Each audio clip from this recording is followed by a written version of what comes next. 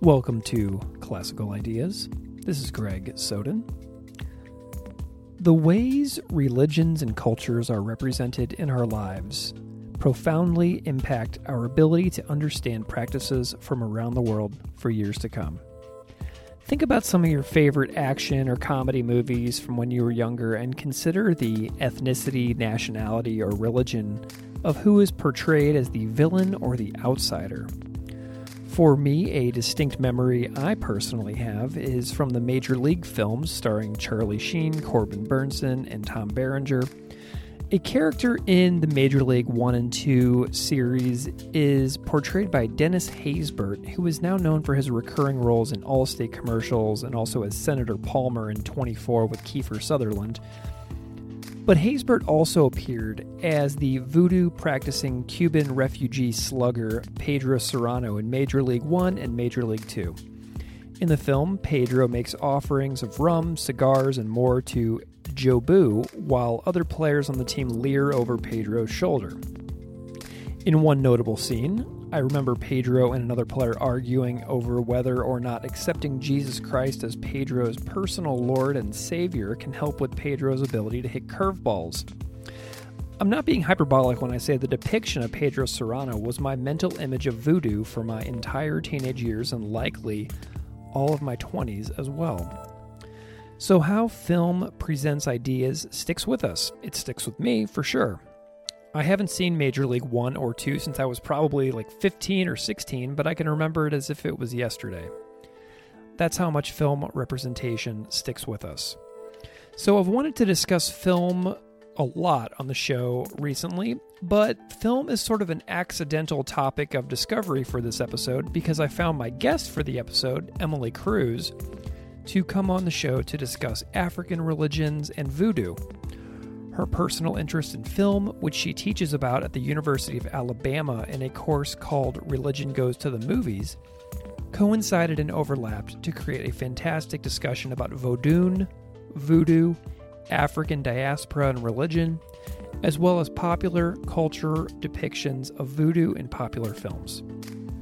So Emily Cruz is a PhD candidate in history of religions at the University of Chicago Divinity School and teaches at the University of Alabama currently. Her dissertation project traces the relationship between movement and identity formation in the context of Nigerian immigration to the United States, exploring the ways in which Pentecostalism conditions and is conditioned by the attempts of people to make themselves feel at home in a foreign culture. The major piece we discuss in this episode is titled, Is Voodoo a Religion?, which is a chapter from the book Religion in 5 Minutes, edited by Russell McCutcheon and Aaron Hughes. So we had a really good time in this conversation, and without further delay, I hope you enjoy my conversation on Vodun, voodoo, and the movies with Emily Cruz.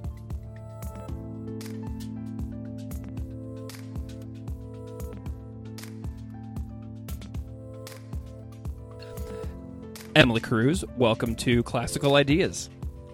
Thanks for having me. It is great to have you here. Can you start off by introducing yourself to the audience however you see fit?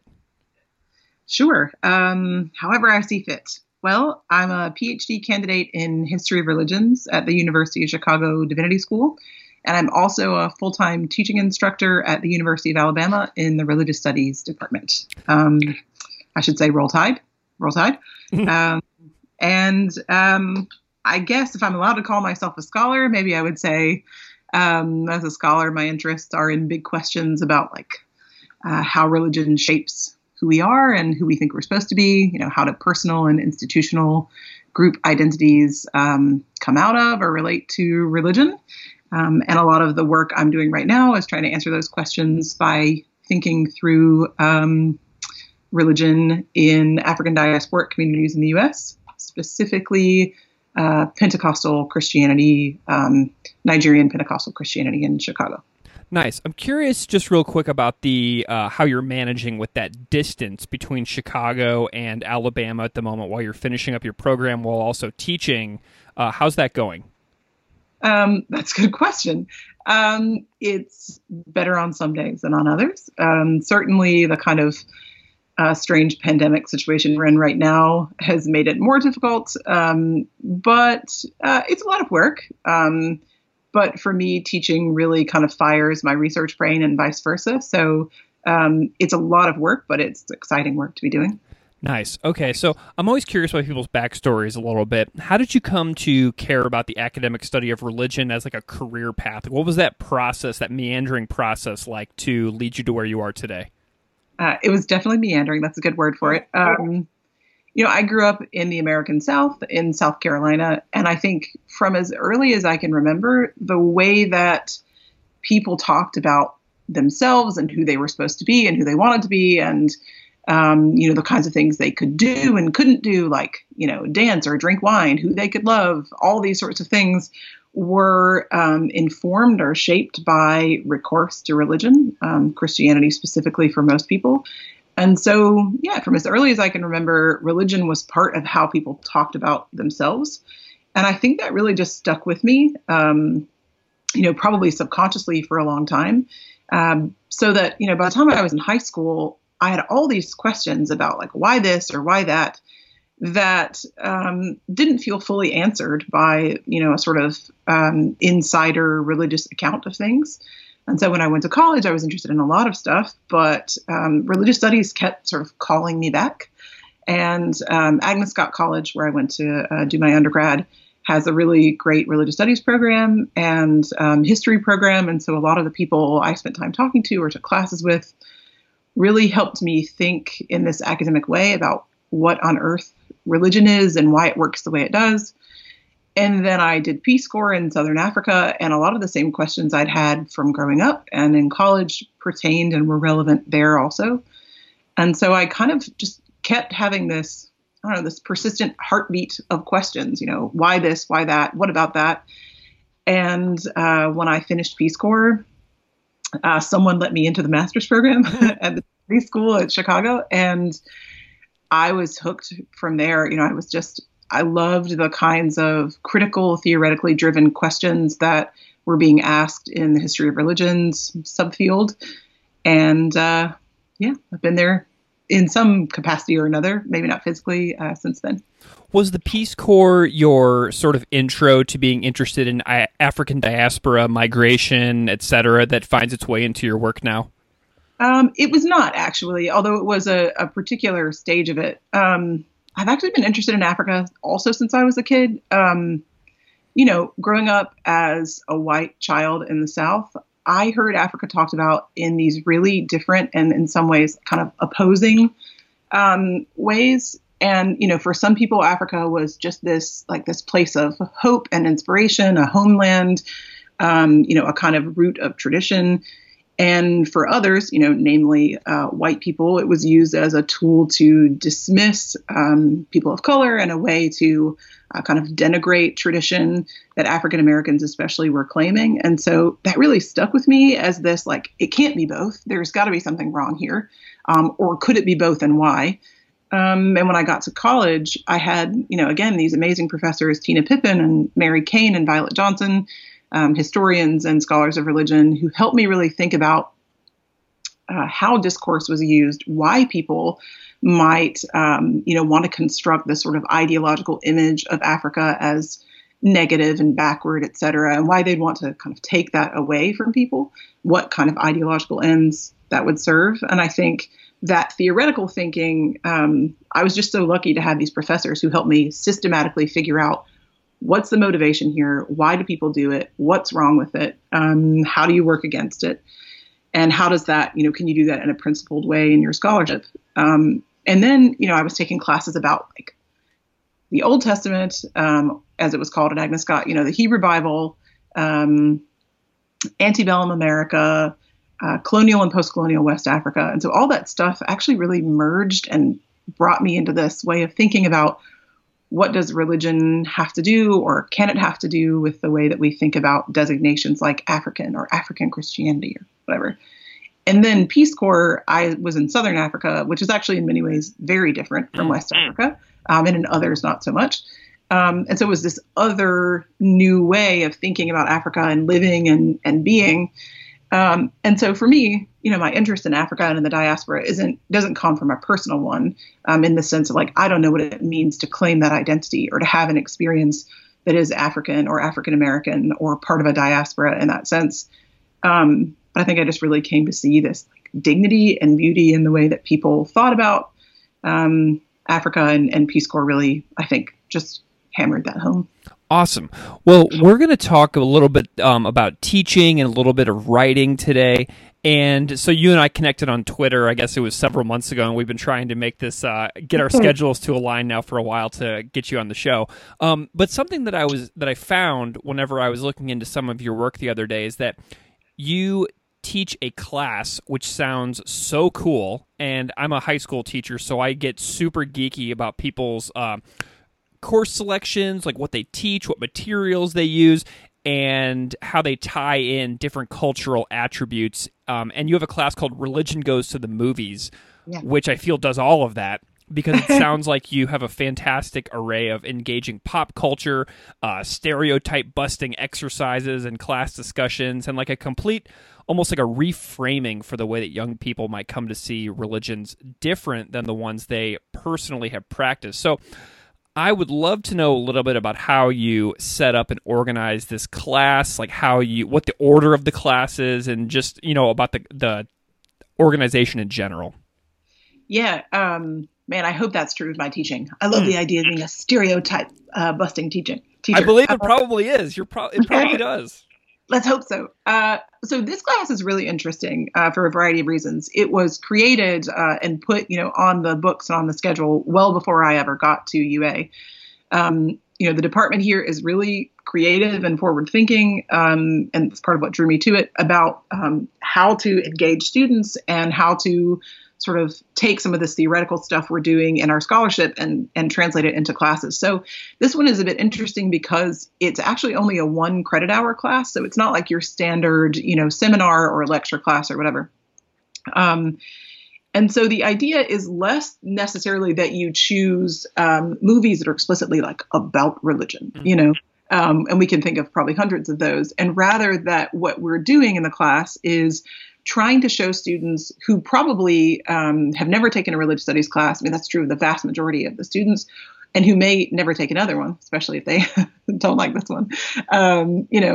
Trying to show them how we can use the sort of methods and skills we gain from studying religion to think about things that aren't necessarily explicitly about religion, which I think is really like under the core of all my teaching, which is trying to teach students, you don't necessarily have to be thinking about religion and, problematizing what that even means, right? But you don't have to be thinking about religion per se, however you define it, to be using skills that religious studies can teach you. You can use those skills to think about anything. And so the class is taking movies that I wanted to watch or that I thought were illustrative of a concept or whatever, and trying to do that. So every semester, this is only my 4th semester, so my 2nd year, but for the 4 semesters, I've chosen some kind of theme that I thought was interesting, or as the class has grown and more students have taken it, I've started just polling the students. Look, here are 3 themes. What do you think? Send me an email if you have a strong feeling about something. Trying to, in a way, start off from the very beginning before we even get into class, saying, like, this class belongs to you as much as it belongs to me. Weigh in. And then we pick a theme, and then I pick a series of movies and let them weigh in on those. So the first semester, the theme was coming of age, and we watched The Hunger Games, Dope, Lady Bird, and Call Me by Your Name. And then we've watched, other things since then. So what the other themes have been The End of the World as We Know It, which, seems kind of prescient now. Ah, yes.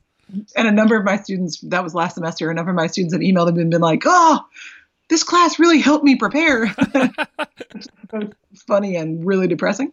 This semester we did Other Beings, Other Worlds. So trying to think about what does it mean to posit the existence of beings other than humans? What's the ideological work done by an assumption of that kind? And so we watched The Witch, which, freaked out everyone and was awesome to talk about. We were all like, oh, when we went home, and Arrival, and, we got interrupted, so we didn't get to watch the rest of the movies together. But it has been one of the most fun things I've ever taught. The students get so excited. And, I think they're, in a way, really sophisticated when it comes to talking about movies because they've been watching them and thinking about them their whole lives. But in another way, they aren't really taught to, criticize and look for underlying themes or see where characters are symbols and that kind of thing. That's stuff they do in like an English class or, whatever. So teaching them how you can look at a story like The Witch and see stuff like, fear of nature, the distinction between nature and humanity, a distinction between masculine and feminine, fear of the feminine is wild or whatever. And seeing them, literally seeing their faces, but also looking at what they write and seeing this transition where they're like, cool, movies are fun. And then like, my brain is broken because, and they are so good at it. They're so good. So yeah, it's super fun. And I feel really lucky that UA, that the Religious Studies Department gave me this course because I feel in a way like it has been some of the most instructive teaching for me because I'm dealing with so many different students from different backgrounds and trying to convince them like, no, this movie really might be about 9/11, guys, really. Well, and I also think that something that if I'm thinking about myself as a learner, a class like that would help me to see cultural illusions that people in society make all around me that are tied or inspired by religion in some way, but if I don't know the cultural touchstones, I can't make those connections. So I kind of feel like you bringing those themes to the front will help students see those when they come out in their life after your class. Yeah, for sure. That's the hope, right? That they are able to see like, look, this story, about a guy who's all by himself walking through the desert, like, there are lots of, other stories like that this might be drawing on, or, you able to see sort of mythological allusions or like people, this story was stolen from Homer, or not stolen, like borrowed from or inspired by or whatever. Right. So it's really fun to see them figuring out that stuff and also to see them bringing their own things to it. So things that would never have occurred to me because they're 18 or 20 and they're steeped in this kind of knowledge or culture that, like, it's just not mine anymore because, I'm old. And so it's really like has changed also the way that I look at things and read things. It's so much fun. It helps you reframe from a younger perspective. And so that way you can have your experience of being, older, like however old you are, but then also thinking about it from the perspective of somebody who might be like, sometimes 10, 15, 20 years younger than you, So it keeps you thinking about things in a diverse way so that you can see multiple perspectives. That's why I think that teaching is such a powerful profession in general.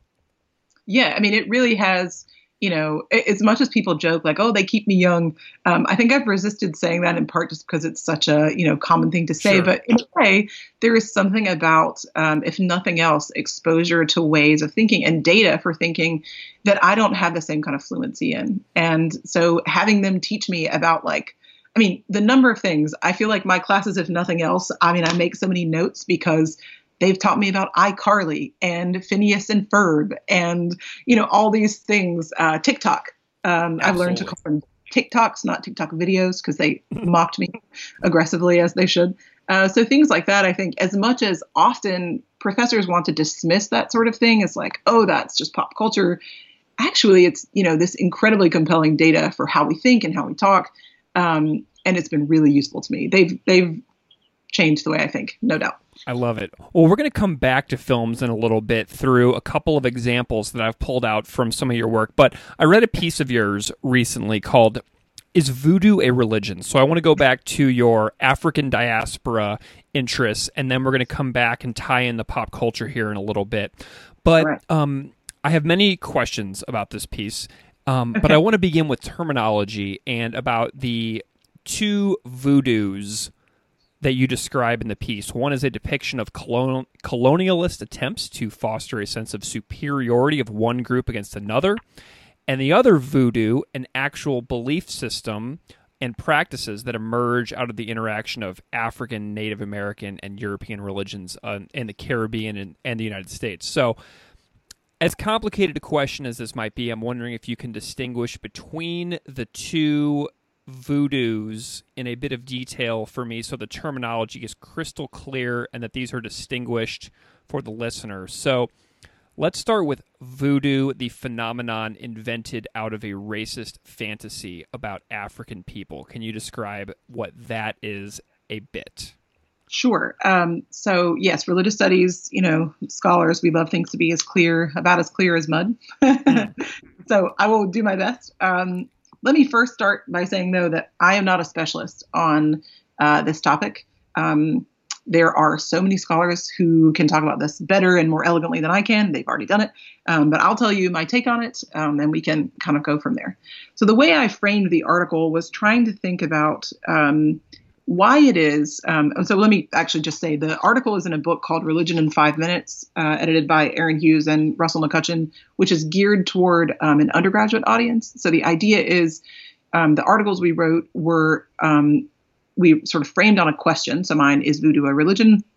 That we're supposed to help undergrads kind of think critically about stuff, religious studies related. So in part, I asked the question because all the time I feel like my students and other people I've heard, like my whole life, well, voodoo is not a religion, right? This VOODOO isn't a religion. And so I wanted to say, why do people say that? What do they mean by religion, et cetera?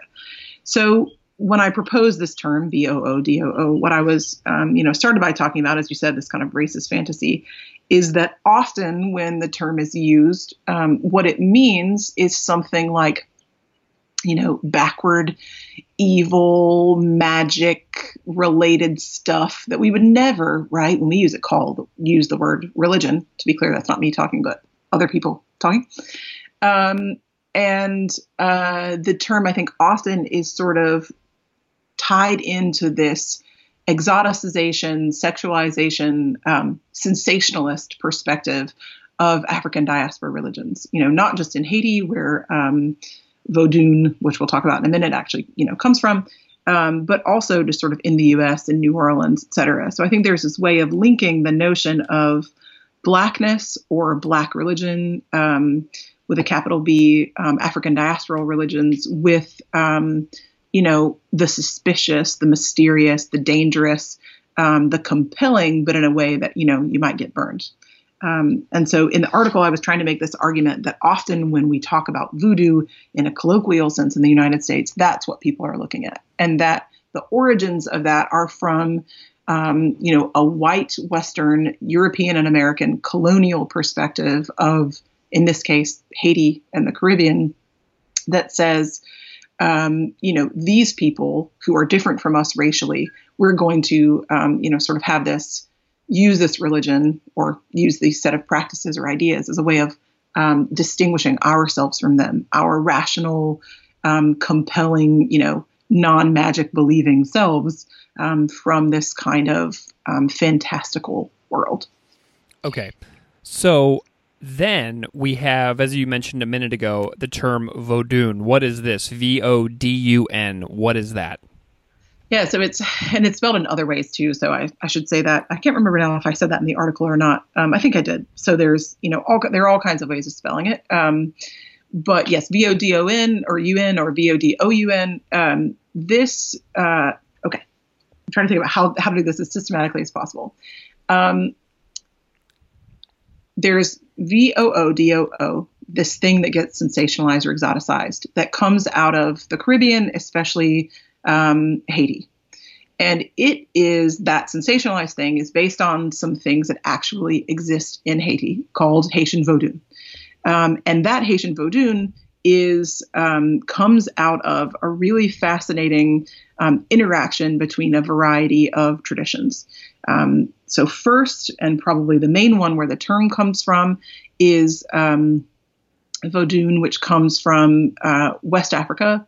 So it came at the time in the 18th and 19th centuries from what is now Benin and Nigeria and Togo.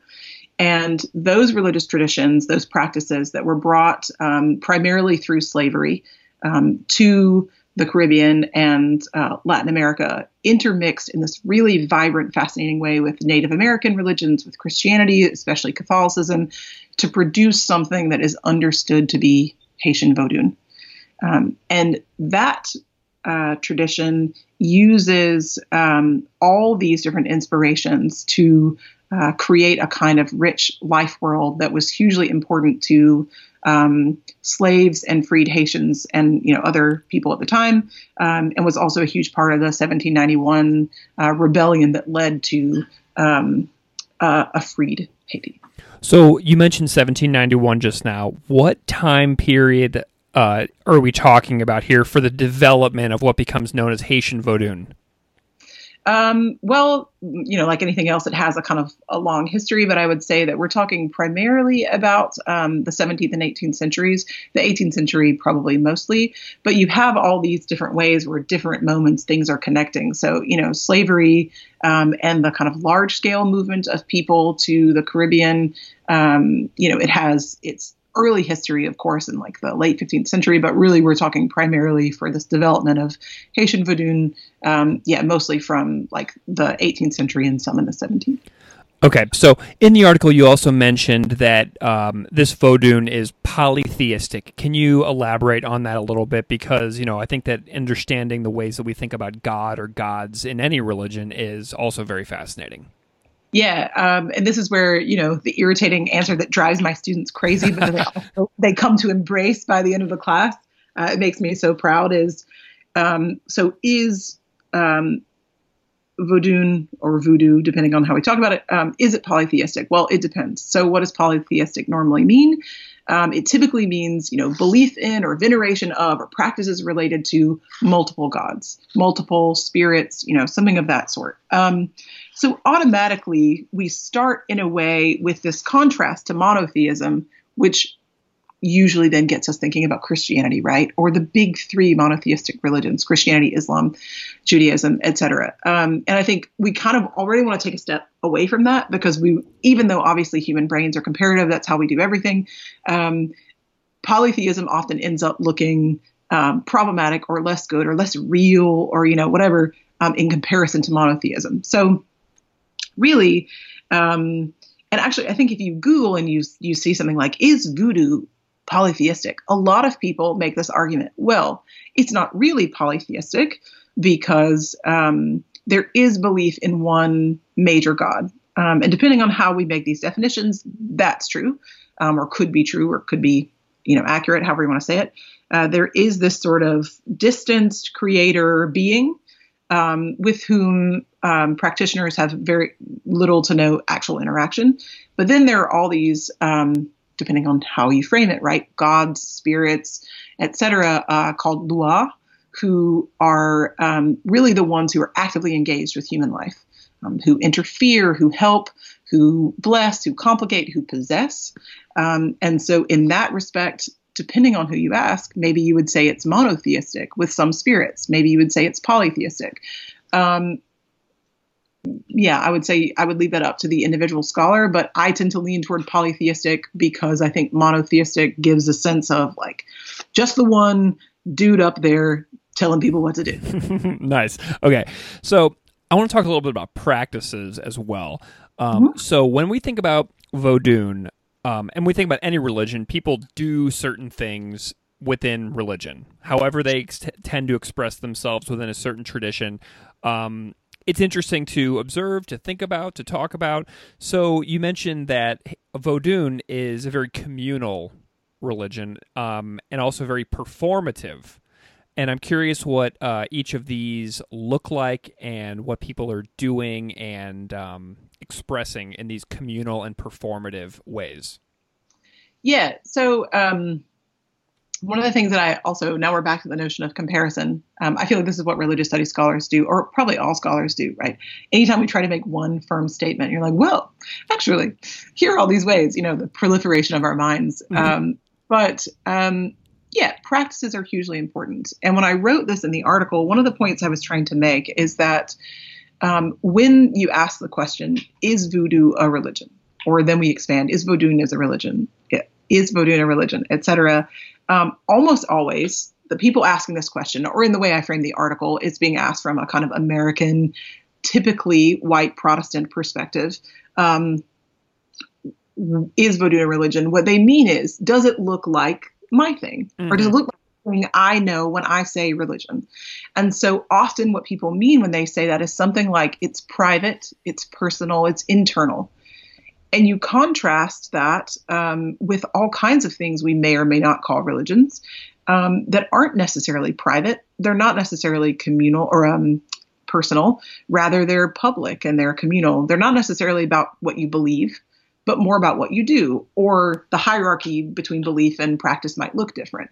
And so for this one, for Voodoo or Vodun, there is a lot of activity, physical activity, singing, dancing, sacrificing, praying, etc., making offerings that might look very different and very strange from a perspective if religion to you is something that's internal, that's really just about what you yourself alone believe in connection to some one single higher power.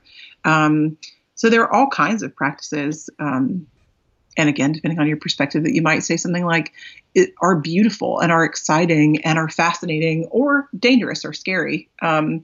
And I think I've probably done enough work at this point to hit on why dangerous and scary are problematic and beautiful too, right? They're all kind of predicated upon an assumption of difference. But so this sort of the emphasis on practices was in part to say, like, look, this is something different from how we might use the term religion, but that people get together and dance and sing and sacrifice, etc. And that's meaningful and important to them. When you say sing, what are they singing about? All kinds of things. I think it depends on what they're doing at the time. So sometimes songs are about inviting spirits to come out, or gods. Again, most people use the language spirits, use the term spirits, inviting the Loa to come be with them, be amongst them, be inside them, or possess them. The term possess too has a kind of negative connotation, but yeah.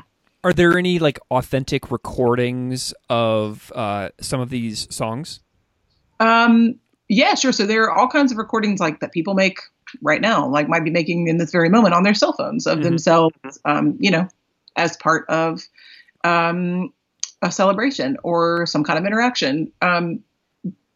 There are all kinds of recordings and documentations. There are documentaries from the 1950s. There's a documentary by this French, I think she's a sociologist, Maya Deren, who is, kind of making this first real, like, Western glimpse into, like, documentary glimpse into Haitian Vodun.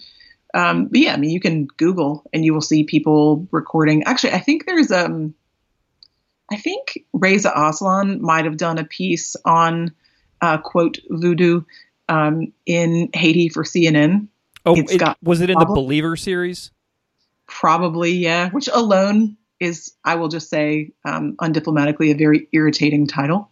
Because why does it have to be about belief, right? Well, it's about why we define religion the way we do.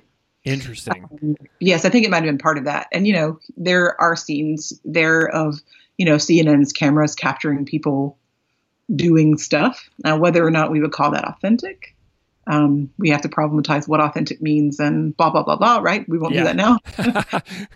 But certainly there are recordings, yeah. Excellent. Okay, so whenever we think about singing, dancing, sacrificing, things like that, the term that springs to mind also appears in your pieces, ecstatic. And I'm curious, what does the term ecstatic mean within Vodun? And then I'm also curious about how American religious traditions are inspired by the ecstatic expression found within Vodun. Yeah. Okay. So I'm not sure how much there would be a direct inspiration from, Haiti to the U.S. Broadly to the U.S., right? Yeah. We didn't talk about this, but, there's this continuation of like West Africa to the Caribbean to the United States, especially to the southern United States, with this tradition that, goes Vodun, voodoo, maybe hoodoo, whatever, right? All these different ways of talking about it. So I don't know necessarily how much the ecstatic in a literal way might translate, but there's no doubt that ecstasy is part of all kinds of traditions we might call religions. And I think in this sense, it means something sort of like, there are all kinds of ways to talk about it, maybe. maybe it's just about like this feeling of, joy or energy or something of that sort. And you may go as far as something like a break with yourself or distance from your own self or engagement with a new self that only appears at this time. Something like a radical kind of pleasure or disjuncture. So in this sense with Vodun, I think it's often really about inviting engagement with the spirits, and that ecstasy comes in part from the presence and engagement with the Loa, and especially probably with possession, or with having the Loa enter you, ride you is the term that's often used, but be part of your physical, mental, epistemological self, and so that's a very different kind of way of being. What's the term you keep saying? Is it Loa? Yes, sorry, I could have explained that earlier. Yeah, what is that? So LOA or LWA, depending on how you spell it, it comes out of a Fon word from Benin that means spirits. And so that's the term. Sometimes in English, people often say spirits, but they might say Lua or Lu. It depends on how you say it. Lua, Loa. I'm pretty sure Reza Aslan says like Loa. Okay, so I'm curious about symbolism a little bit as well. What symbols are found within Vodun, and what should we look for if we're, observing it? There are all kinds of symbols, like agricultural symbols, symbols of like, bodies, climatological things, all kinds of stuff. In the same way that like probably most anything has, there are images that are important. So the way, you might see things represented is also a way of cueing like relationships to certain spirits or, things like that. Okay, so whenever we think about the deities or God or gods in the world, a lot of times, oftentimes, people think about God as something that is morally perfect or something like that. And in the piece, you write that deities in Vodun are understood to be morally ambiguous, which might be a contrast for some people whenever they're thinking about how they view religion. So who are some Vodun deities, and how are they understood to be morally ambiguous? This is very fun to talk about, I think. I think there's a way in which many traditions that come out of Africa and the African diaspora have this rich conception of what it means to be a person and also what it means to be a spirit or a god or a deity, again, depending on the terms people might use. And it isn't this kind of all-seeing, all-perfect, removed being necessarily, but instead you get spirits who are hungry and who are desirous and who, want to eat chocolate and want to dance and want to live as human beings or want to have nice coats or, want to make you fall in love with someone or help you fall in love with someone. And so you get, in a way, these very human impulses that I think for a lot of people are really resonate and help them kind of see themselves. And, there is all kind of scholarship about practice throughout Africa and throughout, the Caribbean and Latin America and the US, where we see this kind of fragility and beauty and desire in the spirits that humans also have. So there are a number of different kinds of deities or different deities, and they have, depending on what kind of Vodun we're talking about. So is this Haiti or Jamaica or the Dominican Republic or the US? Things might differ and the terminology differs a little bit, but I'm trying to think of ones that might be the most recognizable to people. Papa Legba might be one. He is sort of associated with crossroads and the sense of sort of intermediacy or being intermediary maybe between the human world and the spirit world.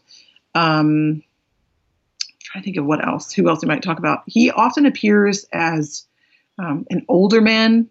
He often wears a kind of hat. In a lot of depictions of him, he has a hat. And so back to the symbols, you might see a straw hat hanging somewhere.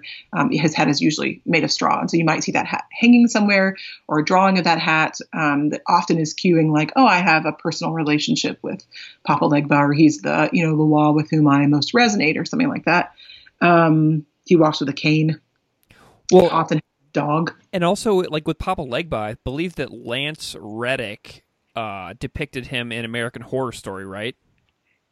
Really? I don't know, actually. I've only seen like the early American Horror Stories, and I got a little creeped out. So I think there's a season with Lance Reddick who played, who was in The Wire. He was like the sergeant in The Wire. But I believe that there's a season of American Horror Story where Lance Reddick depicts Papa Legba. So you might want to check that out as far as like your film interests go. Yeah, look how useful this has been already. Absolutely. Okay, so the title of the article is Voodoo a Religion?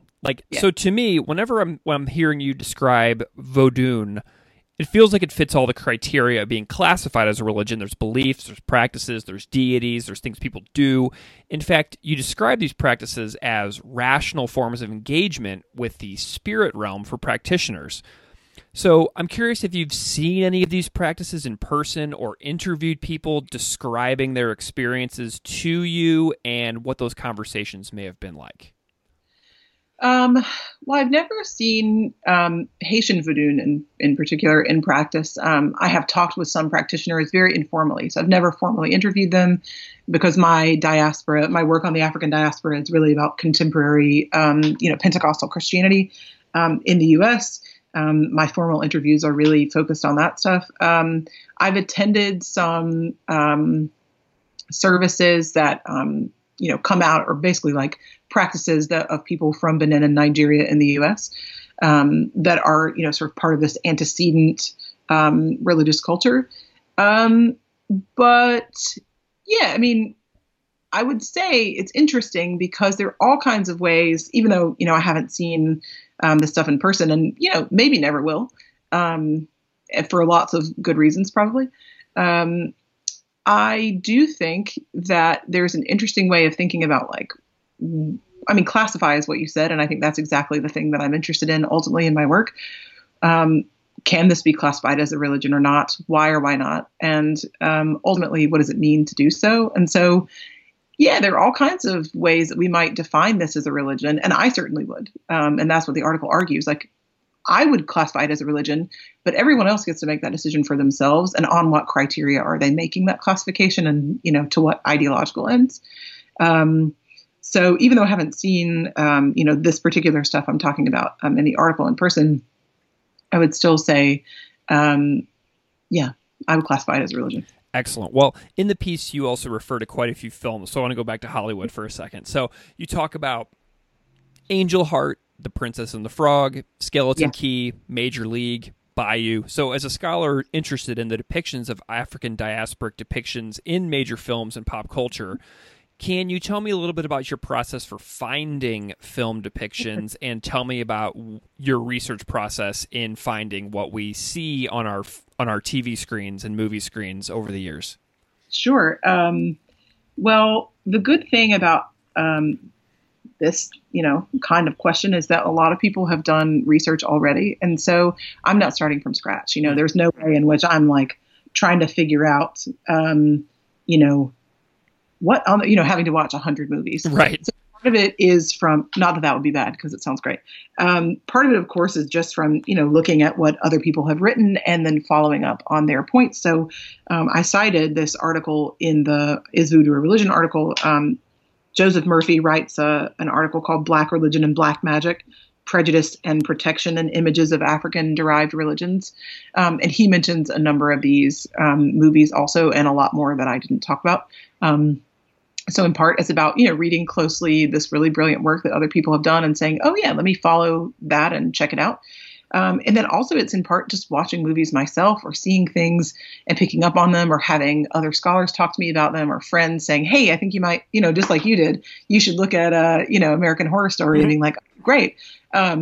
This, I think, is kind of the remarkable thing about academia. It gets a lot of, academia gets a lot of trash talked about it for good and bad reasons. But I do think the kind of network we have where people might know what you're interested in or the questions you're asking, and so much stuff, gets sent to you.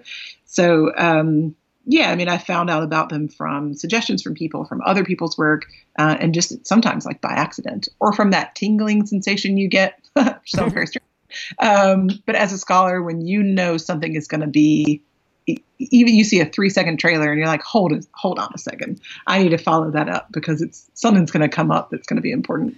Nice. Well, and I'm curious, like, how scholars go about fact-checking when they find a film that has a depiction of voodoo or voodoo of some kind.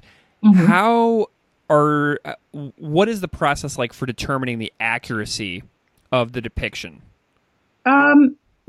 I will say that might be something, the in-depth answer to this question would probably be something better given to someone else, in part because I'm not a specialist. But what I would say, what I do, and what really interests me kind of generally in the study of religion is trying to figure out, rather than trying to judge necessarily accuracy, like, is this faithful to some insider depiction? Is this faithful to some historical depiction, whatever, and really trying to figure out what is the ideological goal in the depiction, what's the gaze we're getting, and what's trying to be done here. And I would say any depiction, like many listed, in the article, that is trying to make an ideological point about difference and strangeness and danger, itself is problematic. And so whether or not it's accurate, I would probably say I would take a step back from, because I'm not steeped in the deep, historical facts about Vodun. But certainly the, Skeleton Key, Angel Heart may be the most amongst them. But those, movies really are about creating this sense of like fear and exotica and, magic, etc. And I mean, Angel Heart's the perfect example. If you think about, it's this, completely convoluted and ridiculous story, but you have this, white man who is literally peering through, some bushes at this young, beautiful woman. He has developed an interest in watching her do these practices. And it's bloody and it's sexy and it's dirty in a way, like literal dirt, sand. And I think that scholars alone, we're keyed to that kind of thing, right? We know that that's doing a lot more, whether it knows it or not, than just showing us some image.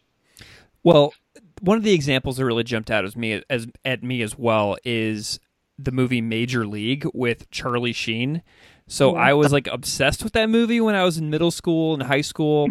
And one of the things that jumps out at me when I was reading your article was the depictions of Pedro Serrano, the home run hitter allegedly on the team, and in the locker room, how all these like middle-aged, out-of-shape, failed major leaguers are like peering over at what Pedro is up to, like side-eyeing Pedro big time. So he's sitting at his locker, involving his curse doll, Joe Boo, and who has a penchant for cigars. What do you know about Pedro in Major League, and how does this depiction sort of like fit in with like this exoticism or with this othering that you're kind of referring to? Yeah, so I haven't seen that movie in a while, so I'm thinking back to it now. But my memory is that in part it is about your depiction is a really nice one. Like, you've got these kind of tired, white dudes with their hurt knees who are like, oh, one more season. And then, you have, this like home run hitter. And there's this notion that like he's getting his power from somewhere else, right? Like, his power doesn't just come from him. It doesn't come from himself, his own athletic prowess or whatever. And I think it's done in a very funny way. But there is this sense that like, this guy's got something else. And like, maybe we don't necessarily want that thing because maybe it's dangerous, even though it's funny, right? But there is this way in which like there's power coming from something and somewhere else. And maybe it's illicit power, and maybe it's humorous illicit power.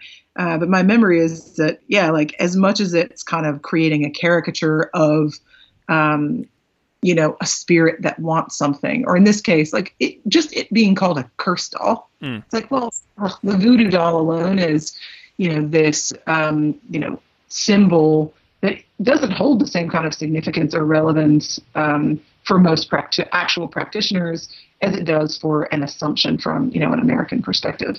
So that alone, people will be like, yeah, no, not so much probably. But the cigars thing, there are Luwals who love cigars. Awesome. So, I think that building bridges and understanding between people who practice different religions is such a good thing in our world. But I would imagine that that broader understanding of the history of Vodun or voodoo based on film depictions has not really increased our cultural literacy with regards to practices, because the films probably depict these things as still odd and exotic. Is there any broad understanding or misunderstanding about voodoo that you think that our society struggles with based on the caricatures presented in films? Yes, I would say all of them. I think the idea here really is creating an image that's exotic. And it might be compelling in its exotic nature, but it's certainly not given the same kind of credence or legitimacy as, someone praying in a Southern Baptist church or someone, working a rosary. And so I think there are all kinds of ways in which these movies don't contribute to a richer understanding.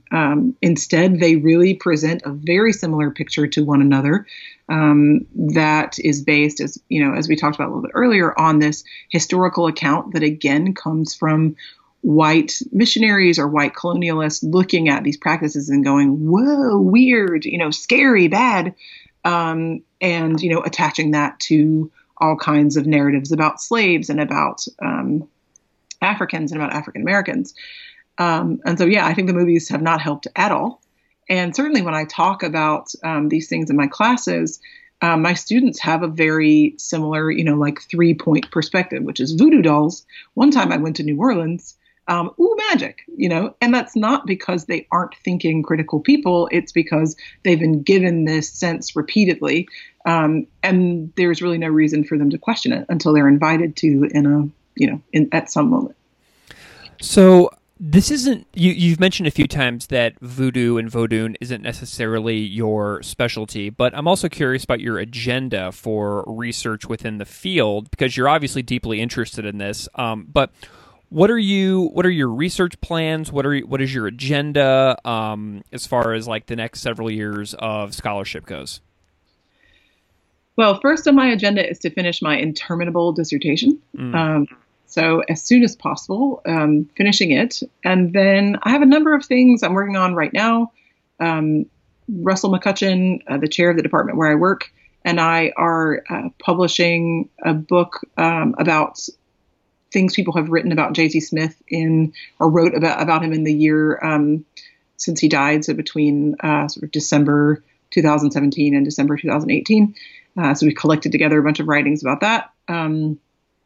And most of my work is really focused on the idea of gendered religious personhood, especially religious womanhood. And so in my dissertation and in some articles I'm working on now, a lot of the questions I'm trying to think through are things like, how do we arrive at conclusions, or how do various groups arrive at conclusions about what it means to be a good Christian woman, or a good Christian mother, or things of that sort. And so those questions I'm trying to answer right now are with Nigerian Pentecostals in the U.S., but I'm also interested in that question in kind of American evangelical circles. What else am I doing? I'm working on a website about teaching, a kind of web resource about teaching for the department here. I'm asking people to share examples that they've used in their teaching that have been productive, in part so we don't have to keep reinventing the wheel. So you can go and look and say, all right, I'm teaching about classification today, or I'm teaching about pilgrimage. What are some examples or exercises I can do instead of having to spend 3 hours trying to think through this stuff?